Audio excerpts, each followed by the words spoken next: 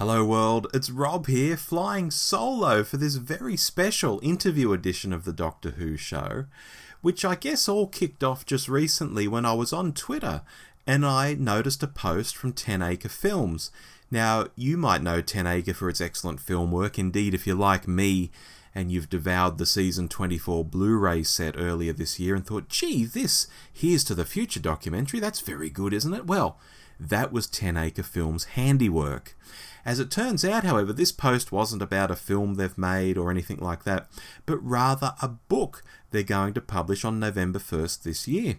Because as well as republishing some great Doctor Who material that's fallen out of print in recent times, 10 Acre is about to put out a book, an all-new book, called The Long Game, 1996 to 2003, the inside story of how the BBC brought back Doctor Who. And you know, I can't lie, this is a topic that fascinates me a great deal. Indeed, we often talk on this podcast, Dave and I, about how Doctor Who fans, above and beyond the fans of other genre TV shows, often become very, very fascinated with the behind-the-scenes stuff, almost as much as what's happening in front of the cameras on Doctor Who.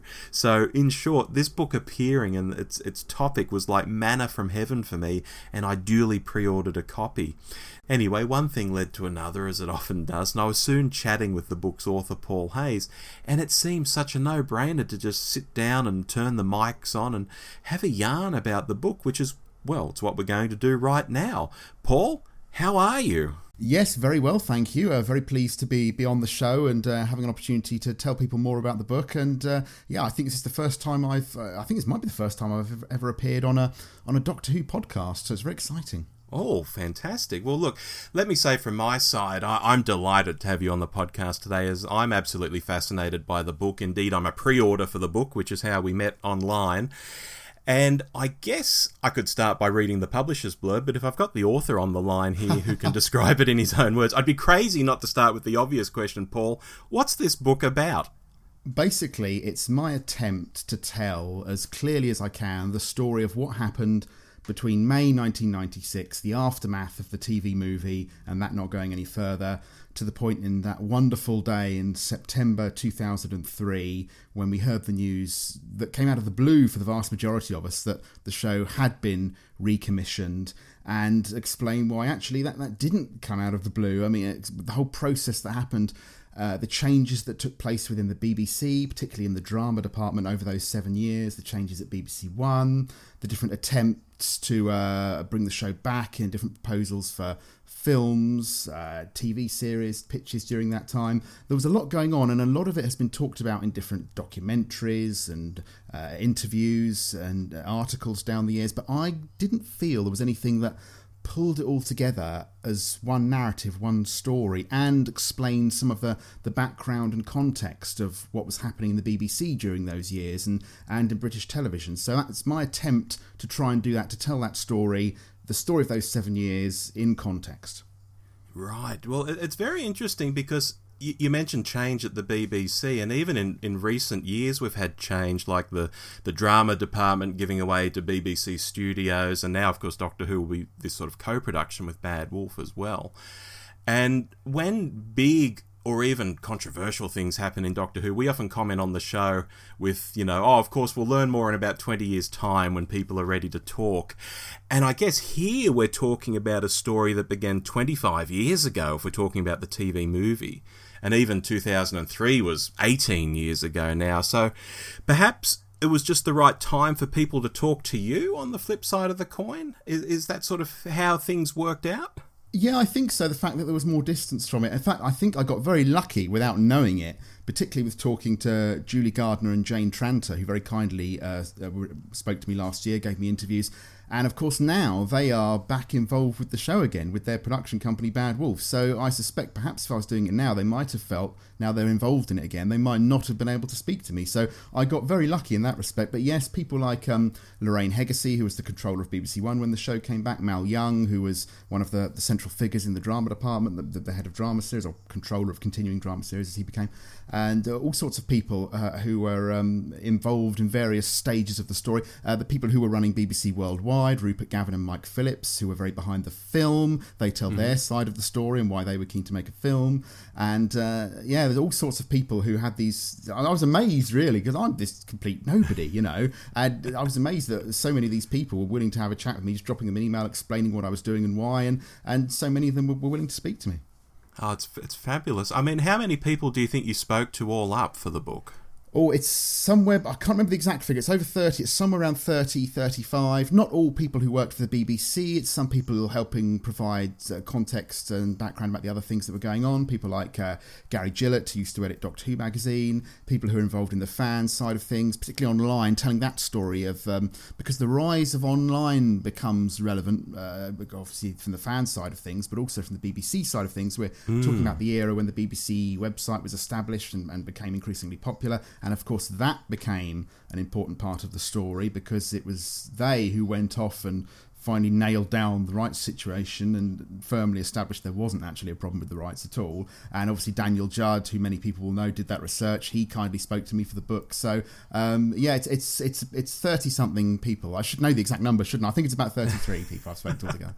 Oh, it's very impressive. And how did you do this? Was it mostly email, or did you get to call people or do video with them now that everyone seems to know how to do video calls in this brave new COVID world? Yeah, a few of the interviews were done via correspondence, via email. A few people preferred to do it that way, but most of them were done as talking audio interviews, either on the phone or Skype or Zoom or similar, because in my day job, I'm a radio producer, so I'm very used to doing that sort of thing. Of course, you then have the whole issue of transcribing afterwards, which you don't have when you're making radio or podcasts, and transcribing it all and working out, you know, which bits to use in written form. And obviously you have to tidy people's language up a bit in written form, not in terms of, you know, censorship or anything or changing what they say, but obviously people speak in a way that is not always necessarily nice to read on the page, so you have to take out a lot of, you know, you knows and I means and sort ofs and all that kind of thing, and just make it slightly more readable, which I wasn't always great at it, because I had this sort of, you know, I must change as little as possible, you know, I must preserve the sanctity of what they say, but I was leaving in too many of those verbal tics and things originally, so getting used to tidying it up and making it nice readable English was you know, something I had to get used to. Yeah, gosh, if I was being interviewed, I know there'd be a lot of your knows getting taken out of the text, that's for sure. Yeah, I'd be the same, exactly the same. Now, you mentioned working in radio. I believe thus far in your career you've presented and produced radio, you've written feature articles for various outlets, but am I right in thinking this is your first book? Yes, first proper book, really. I did another book which was about one of the radio shows I work on. There's a charity I think a lot of Doctor Who fans from outside the UK will be aware of, called Children in Need, which the BBC raises money for every year. It's the sort of BBC's official charity that they back, really. And a few years ago, I wrote a book about one of the radio shows at the station I work at as a sort of fundraiser for children in need. And that went quite well. Raised a few £1,000s for children in need. But yeah, I'd say this is the first kind of proper book. But ever since I was tiny, I've always wanted to be a writer. Ever since I was a little child, I've always wanted to be a writer of novels. I've not yet written a novel that was publishable, but I'm kind of okay at I'm much better at writing non-fiction than I am at fiction. So I've written, as you say, a few articles. I've written various bits and pieces for DWM down the years. Their 1983 special that's just come out last week. I wrote a piece about the famous or infamous Longleat Convention, so I've got a piece in that if anybody's got that. So I've always been quite confident with writing non-fiction, and I was fairly confident I could put this together. It was just an issue of them, because basically I wrote the book because I wanted to read it. It was a book that I really wanted to read, and it didn't seem to exist. So I wrote it. That's basically. But I wasn't sure whether anyone else would want to read, but it seems that they do, which is very pleasing. Oh, that's the best way to do it, isn't it? If no one's done it, do it yourself. Yeah. Just mentioning writing the book, of course, how long did it take to write this? Because it seems like it's a sizable tome. It's 350 pages. Yeah, it's about 110,000 words, I think. It was sort of done in two chunks, one a few years ago and one over the past year. Basically what happened is, in 2015... I've been thinking about all this, you know, I had this idea for a while that I was always fascinated by this process that led from 96 to 03, and I'd written little articles about it online and bits and pieces down the years and things like that. But I don't know if you've ever read the first Doctor Handbook by Howe, Stammers and Walker, but it's got this great section in it called the Production Diary, which sort of chronologically lists all sort of memos, and it sets out how everything happened through the entire first Doctor. And the best bit of that is the bit from whenever it is March, April 62 up until the launch of the show, sort of showing how it all came together.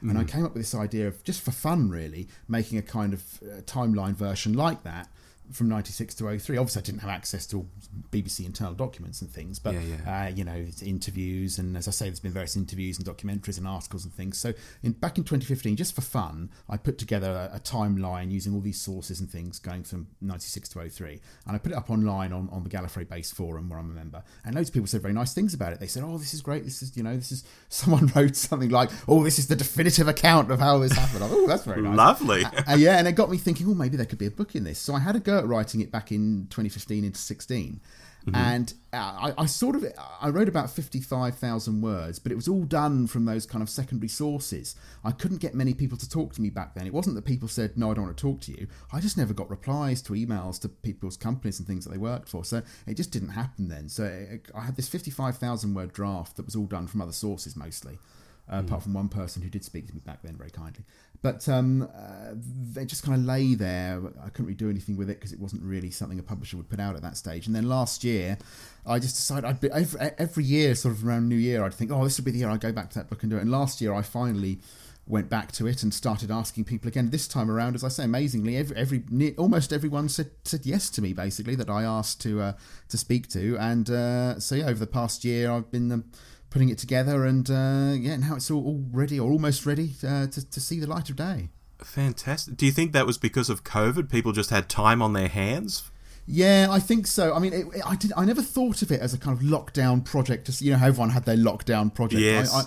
I never thought of it like that, because I'd always kept meaning to go back to it. But it is true that last year I did end up. I was one of those who was fortunate to still be able to go and work full time. But I did have a bit more free time than I had done before, and I suppose maybe there was a slightly pragmatic thought of, well, maybe all these people will have a bit more free time on their hands now, because obviously television production had just shut down for several months basically. So maybe that did work to my advantage, but it sounds a bit sort of mean-spirited and cynical to say that, doesn't it? But maybe it did, yeah. Lovely. I noticed 10 Acre Films, which is your publisher, has recently picked up a number of previously published Doctor Who books, like Andrew Cartmell's Script Doctor book. I think they've got Richard Marsden's Verity Lambert biography. But this is the first time around for your book. How did you come into contact with 10 Acre, and what appealed about them to you to become your publisher, or what about you appealed to them?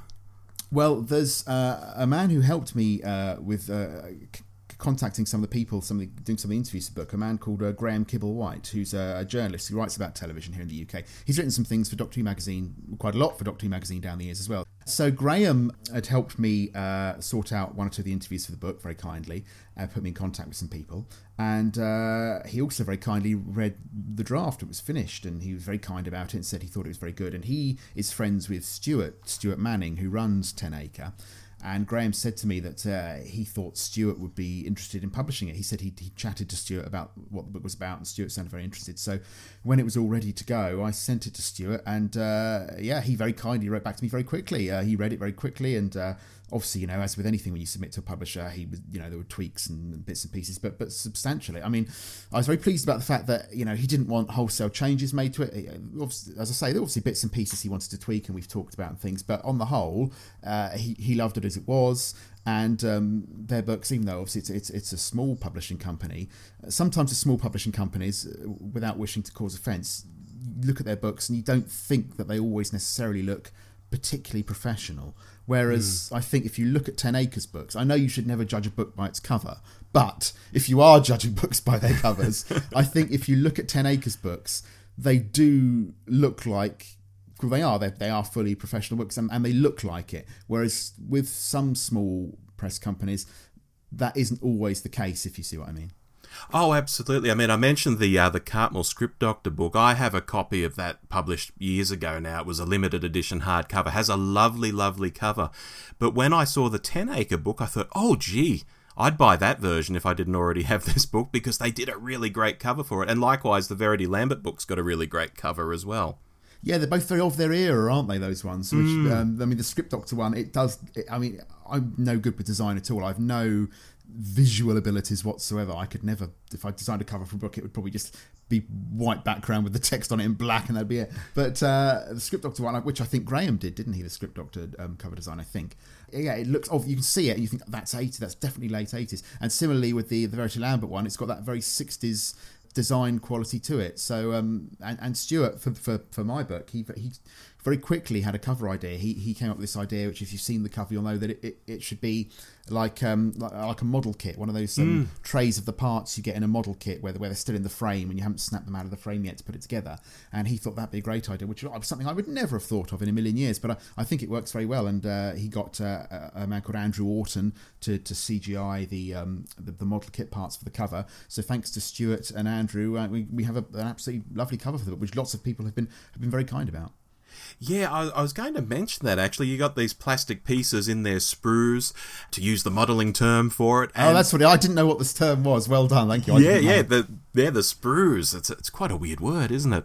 And and the contrast of the colours used is very good. I think it's a very catching cover. It looks very professional. You've kind of given us some background to it there, but was it the only cover that was thought about, or did you just see this one and go, yep, that's the one? Because I think it is the one. I think it looks great. Yeah, no, it looks great. Yeah, I don't think Stuart mentioned any other ideas. I mean, he just had this idea. One thing he said to me is that he didn't want to have a cover that looked like it was trying to be a Doctor Who novel, with like time vortex swirls and things like that. Yeah. He didn't want something like that. But he came up with the sprues idea very quickly, and there were a few different ideas for what colours and things we could use. But no, that idea was set very early on when I signed up with 10 Acre. Oh, marvellous. Now, without giving the game away on whatever you're going to talk about next, what do you think was the most surprising anecdote you came across while writing the book? Ooh, I think it might be how the first BBC contact with Russell T Davies about Doctor Who came about, because many people, if you know this story, you probably listen to this podcast because you have some interest in this story anyway, in which case you may know that Russell T Davies was first in contact with the BBC about possibly doing Doctor Who in the late 90s, late 98, early 99. The way Russell T Davies has told the story in various interviews down the years is that his good friend Tony Wood was working in the BBC drama series department, Mal Young's department at the time, and the story Davies always tells is that Tony Wood became aware that the department was interested in reviving Doctor Who, and a meeting was arranged between Russell T Davies and sort of Mal Young's number 2, the head of development in the department, a man called Patrick Spence. Davies has talked about this meeting down the years, and the way Davies tells the story is that he and Patrick Spence had a 20-minute meeting, which was interrupted by Tony Wood, who'd resigned from the BBC that day, turned up drunk, and took Russell off to a bar. And so Patrick Spence's name has come up a few times down the years, but I didn't think anyone had ever spoken to Patrick about this. And Patrick is now the creative director of ITV Studios, so he's in charge of ITV's in-house production arm. So he's a very important man at ITV, Patrick. But I just dropped him an email and asked if he would speak to me for the book, and he emailed back very quickly saying, amazing detective work that you found out about this. And I had to email back and say, well, not really. Russell's talked about it a few times down the years. And he said, oh, well, if Russell's talked about it down the years, I'm very happy to go on the record. And so I got an interview with Patrick, who, as I say, I don't think we've ever heard Patrick's side of the story before. And two things, because I thought, well, he's barely going to remember this. This is one meeting he had over 20 years ago. He's never going to remember this. He's going to say, Doctor Who was I? No, Patrick remembered it very clearly. And he'd been very passionate about trying to get Doctor Who back on. He says it became his absolute ambition. As soon as Russell told him that's what he wanted to do, he says that was it, and he really went for it and wanted to do it. And Mal Young became really keen, and Peter Salmon, who was then the controller of BBC One, they were all really keen to do it. We could have had a Russell T Davies written Doctor Who series on in about 2000 if it weren't for BBC Worldwide trying to get a film made. But the thing that's also interesting about that is that Russell always says it was his friend Tony Wood who put him in touch with Patrick Spence. Patrick tells a slightly different story involving an attempt to save an entirely different TV series altogether. Mm-hmm. Tell me more. Well, or can you tell me more? Or is I it can best say, to read the book? I don't know how much the book... Well, I mean, it's explained in more detail in the book, but basically, the way Patrick tells it, is that they had been handed a TV series that was going into production by an independent company. It was being made for the BBC by an independent company. And by this stage, the in-house departments didn't have anything to do with the independent productions. They were done separately, but they were handed this independent production that was in trouble, and Mal Young and Patrick Spence were told they had to save it. They read the scripts, which in Patrick Spence's words were indeed ghastly, and they were desperately looking around for a writer to save this show. And Tony Wood recommended that they speak to Russell. Russell said, absolutely no way, I don't want to do that. And so Patrick said, well, what do you want to do? Because he'd read the script. Tony Wood had given Patrick Spence the script for Queer as Folk, the first episode of Queer as Folk, and Spence had fallen in love with it and thought it was one of the best scripts he'd ever read. Became desperate to work with Russell, asked Russell what he wanted to do, and Russell said, I want to do Doctor Who. And Patrick Spence was, yeah, go for it. And as I say, Spence wanted to do it, Mal Young wanted to do it, Peter Salmon wanted to do it, but they, for some reason, control... the BBC Worldwide people I've spoken to deny this, but everyone on the television side says at that point, the late 90s, early 2000s, for some reason BBC Worldwide seemed to have some sort of control over the property, and I wouldn't release it to television. For those who don't know, BBC Worldwide is, or was, the commercial arm of the BBC, the part of the BBC that sells its programmes overseas, looks after merchandise and home media releases and that sort of thing. They've become BBC Studios now and merged in with the old in-house production departments. But at that time, BBC Worldwide was the commercial division, and they seemed to have some hold over Doctor Who and what happened to it. Crazy. Wow. Now, we mentioned earlier you were obviously watching as the series returned in 2005. If you cast your mind back to how you felt at the time with the series coming back and all of that good stuff, do you think, or do you feel the stories you've uncovered for the book now make you pause and think, like, wow, I never guessed that was going on? Yeah, interesting. Not so much for the point when the show actually came back on screen, but certainly for those years between 96 and 03. I mean, I was going through a period of my life then which seems like a lifetime in and of itself. 96 and the TV movie was on. I was 12 years old. And then by the time of the announcement in 03, I was a 19-year-old student just starting my second year at university. So you can imagine that gap from 12 to 19. I mean, that feels like, you change a lot over that time. So it felt like a really long period of time to me. And I do, whenever those rumours came up, I remember the DWM report in the autumn of 99 about the new Russell T Davies TV version not happening because there was a film version being developed. I can remember being so disappointed about that.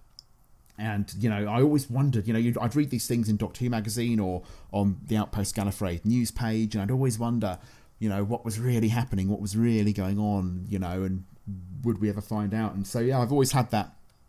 I mean, I think it's a common thing, isn't it, among Doctor Who fans to have this insatiable curiosity about how it's made, to want to open up the bonnet and see how it works. It's like a gateway drug into an interest in television production and television history and things. It is, as Russell T Davies, I think, has said, Doctor Who will be the case study for how British television drama was made, because it is one of the most studied television series of all time. So it fascinates many of us in that way. And yes, definitely when the news stories would emerge through those years about different film or television versions and what was going to happen. And I remember also a couple of months before that, we found out that aborted Russell T Davies version in late 99.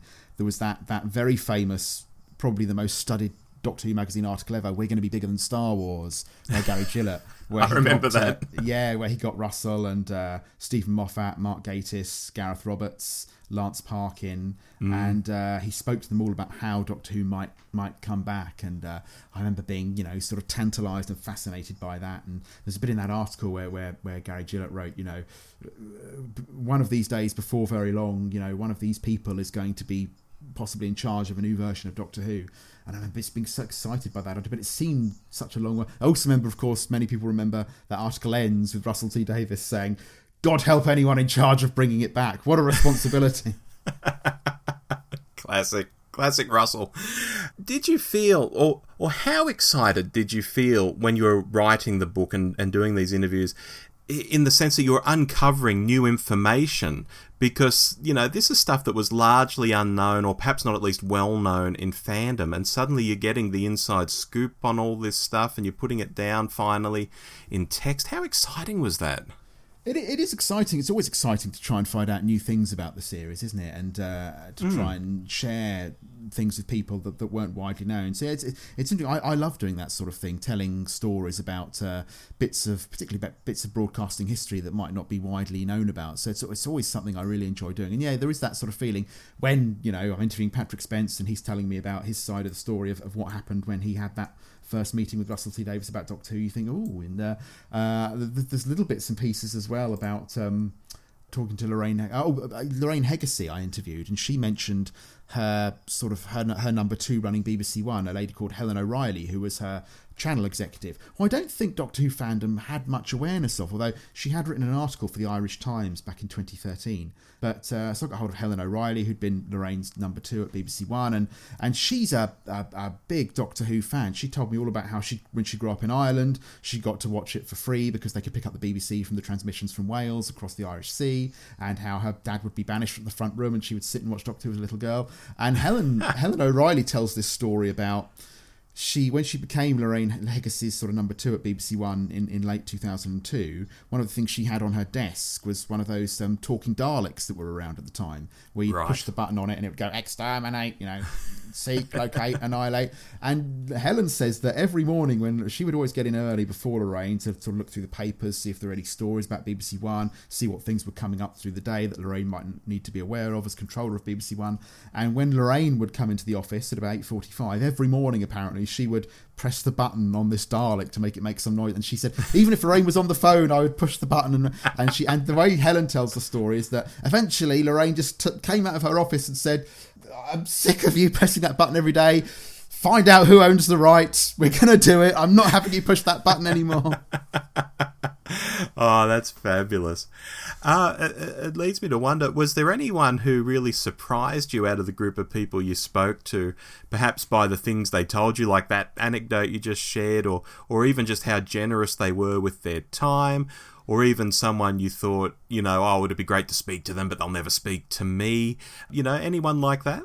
Well, I think almost everyone, I had the feeling, they'll never speak to me. Right. But particularly the people, like Julie Gardner, Jane Tranter, Lorraine Heggessey, Mal Young. I know Mal in particular has often been quite reticent to talk about Doctor Who down the years. I think he's done one podcast interview once a few years ago for a podcast called Gallifrey Stands.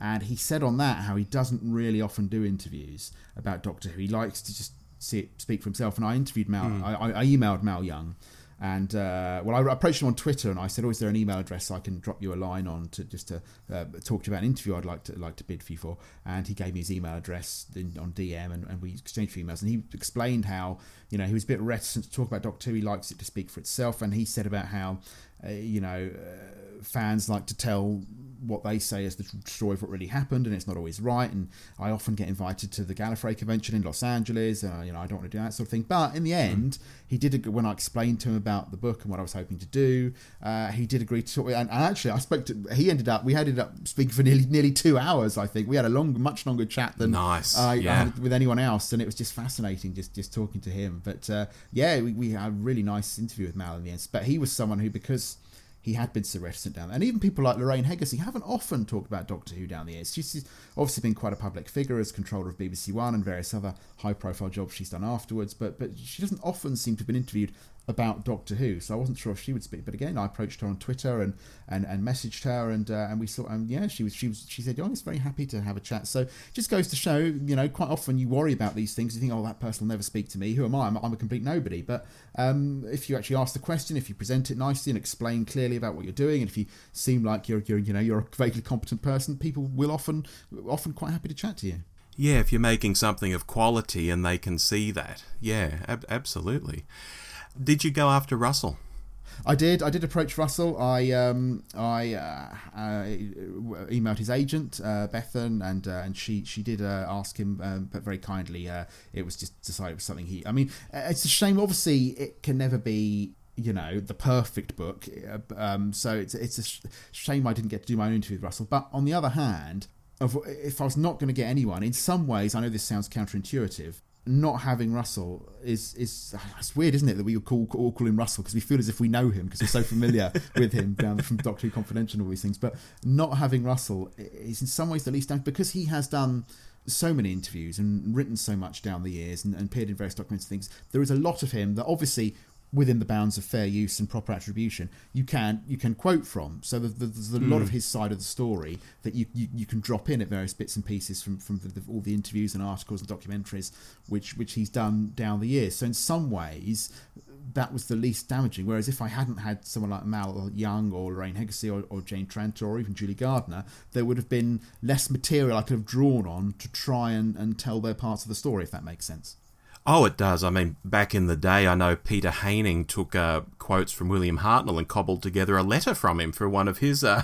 I mean, there's the whole Adrian Rigelsford. Is it Rigelsford or Rigelsford? I'm never sure. Issue as well, isn't there? But that's still a mystery to me. I say Rigelsford. Yeah, I don't know. It's one of those things. I mean, it's one of those things, isn't it, that you grow up as a Doctor Who fan and you read these names down the years, and sometimes, like, I didn't know for years that it was Gary Gillett. I always thought it was Gary Gillett in my head. So luckily now I do know that it's Gary Gillett, so I can mention that I spoke to him for the book on this podcast and get it right. And if he ever listens to this podcast, he won't be annoyed that I've got his name wrong. And some Mark Gatiss. I thought it was Mark Gatiss for years. I didn't know for years that it was Mark Gatiss. So it is funny that Doctor, that because we read so much about some of these people, we don't always necessarily know how to say their names. Hello, Gary and Mark, if you're listening. Yes. More seriously, though, I think, and this is just my opinion, that maybe Russell would have cast too big a shadow over things if he was involved. Yeah, maybe. I mean, that's possible. I mean, we'll never know, obviously, but it would have been interesting to get his views on some of the things, like, you know, to be able to ask him about the story that Patrick Spence told and so forth about what really happened back in 98, 99. But it's funny, isn't it? I kind of thought, well, maybe Russell's just finished with Doctor, because during lockdown last year, he wrote that story about, you know, the death of Novice Hayne, which really felt like, I mean, and when he was tweeting during the watch-alongs, it really kind of felt like he was putting a full stop on his Doctor Who career. I don't know if you felt that way, but it felt like he was sort of saying a final goodbye to the show, didn't it? Oh, absolutely. And there are videos of him and Stephen Moffat at some industry event, and they're talking about Doctor Who, and Russell's saying, you know, the minute I stopped doing it, I've forgotten all about it. I'm not doing it anymore. And it seemed very clear he wasn't, but now he is. Yeah. Yes, I think that's the great Tom Spilsbury interview with them at the launch of the Target books, I think, isn't it? That's a great interview, that one. I think Tom might be standing behind the camera, yes, somewhere, yeah. But I mean, Russell, he's always eminently quoted, and as I say, he has written so much and been quoted so much down the years that, as I say, obviously within the bounds of, you know, I'm not just going to reproduce full articles or anything willy-nilly, but within the bounds of fair use and proper attribution, there's a lot of stuff from him that you can quote and reference. So hopefully people won't feel that he is absent from the book. Maybe a forward or afterword for the second edition. Maybe, you never know. I will send him a copy, but I just hope that he doesn't pick it up and say either, "That's not right," or he's got it wrong on the first page. Why didn't he ask someone who was there? Now, we mentioned earlier that the book is 350 pages in total. I mean, that's a lot of story. Were you surprised when you got to the end and saw how much there had been to say on this topic? It's interesting. I mean, yes and no. I always felt that there was a book length project in it, because there was so much to cover, the aftermath of the TV movie and what the situation was immediately after that, the arrival of some of these people at the BBC, or in some cases back at the BBC, who were involved in the process which led to the recommissioning. As I say, the film efforts, some of the other stuff that was going on in the background at the time. Like, I mean, it tries to deal as well with the bits and pieces, like, you know, the cultural perception of Doctor Who in the UK and how that gradually changed. There's a point, I think, from sort of the mid-90s on into the late 90s, where it starts becoming something that the BBC wasn't as embarrassed about. I say the BBC as if the BBC is some great monolith that, you know, everyone thinks the same. But you see things in the late 90s, like, you know, when it won the TV 60 award in 96 as the best popular drama. And not just that, but the fact that, you know, for the opening titles of the TV 60 awards, which is celebrating 60 years, the entire history of BBC television. And what do they have to represent the 60s in the opening title sequence of this gala show celebrating 60 years of BBC television? They have the Daleks in Power of the Daleks. And where they were launching digital television, they used the Daleks. When they had their trail in the late 90s celebrating the great legacy of BBC children's television, even though it's never made by the Children's Department, they had Daleks in it. You know, it's Doctor Who generally, and the Daleks particularly, seemed to become, in the late 90s, this kind of one of these totems of the BBC's history, and Doctor Who seemed to become part of its history and its heritage that they were less embarrassed about than maybe they had been at the end of the 80s, perhaps.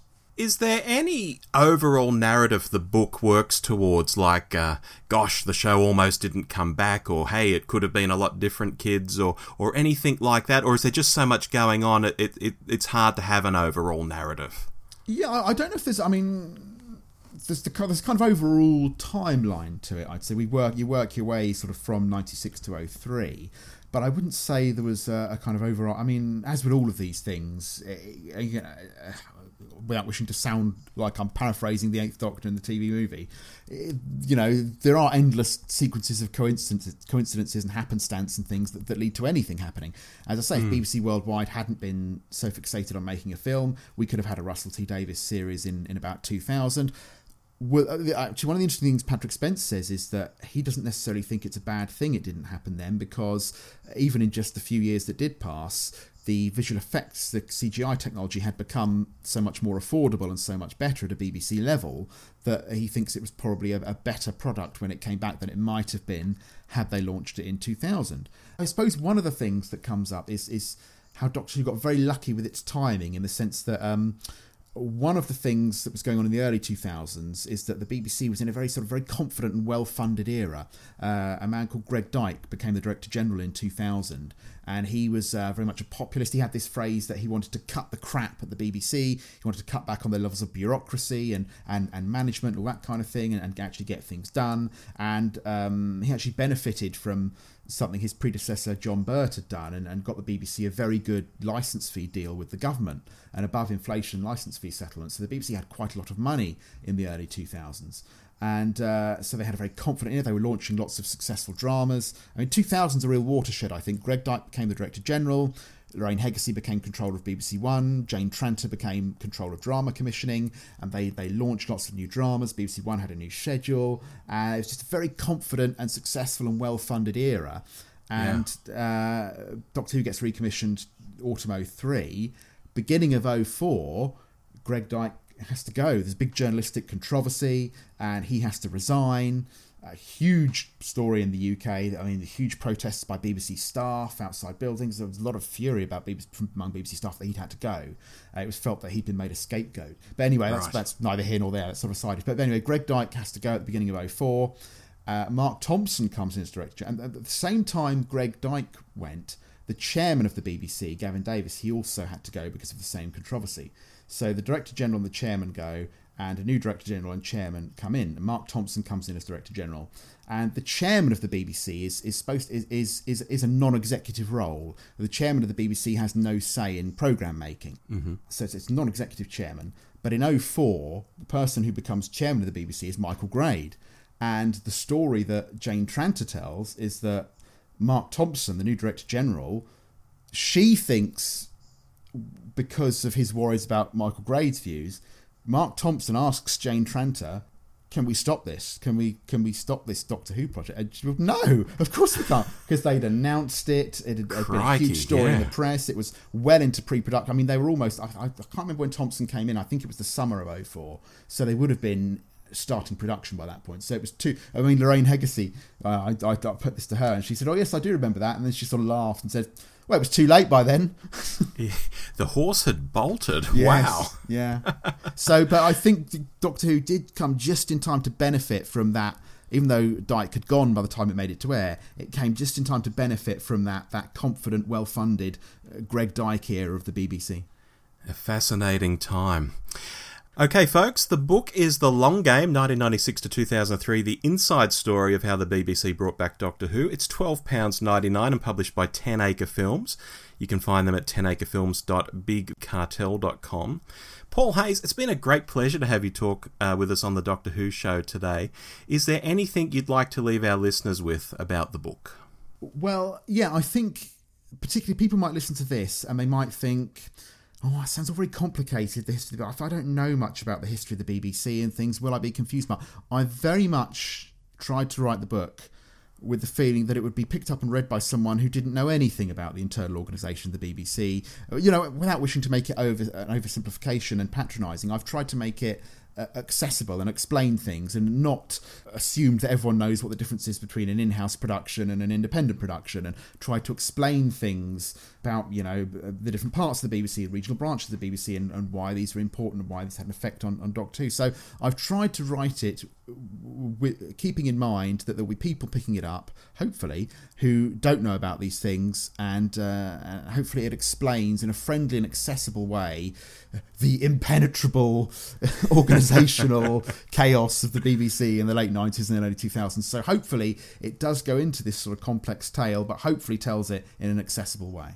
Marvellous. Well, it ships from November 1st, and I wish you all great success with it, Paul. Thank you for being on the show. Thank you very much, indeed. Thank you for having me on the show. Pleasure.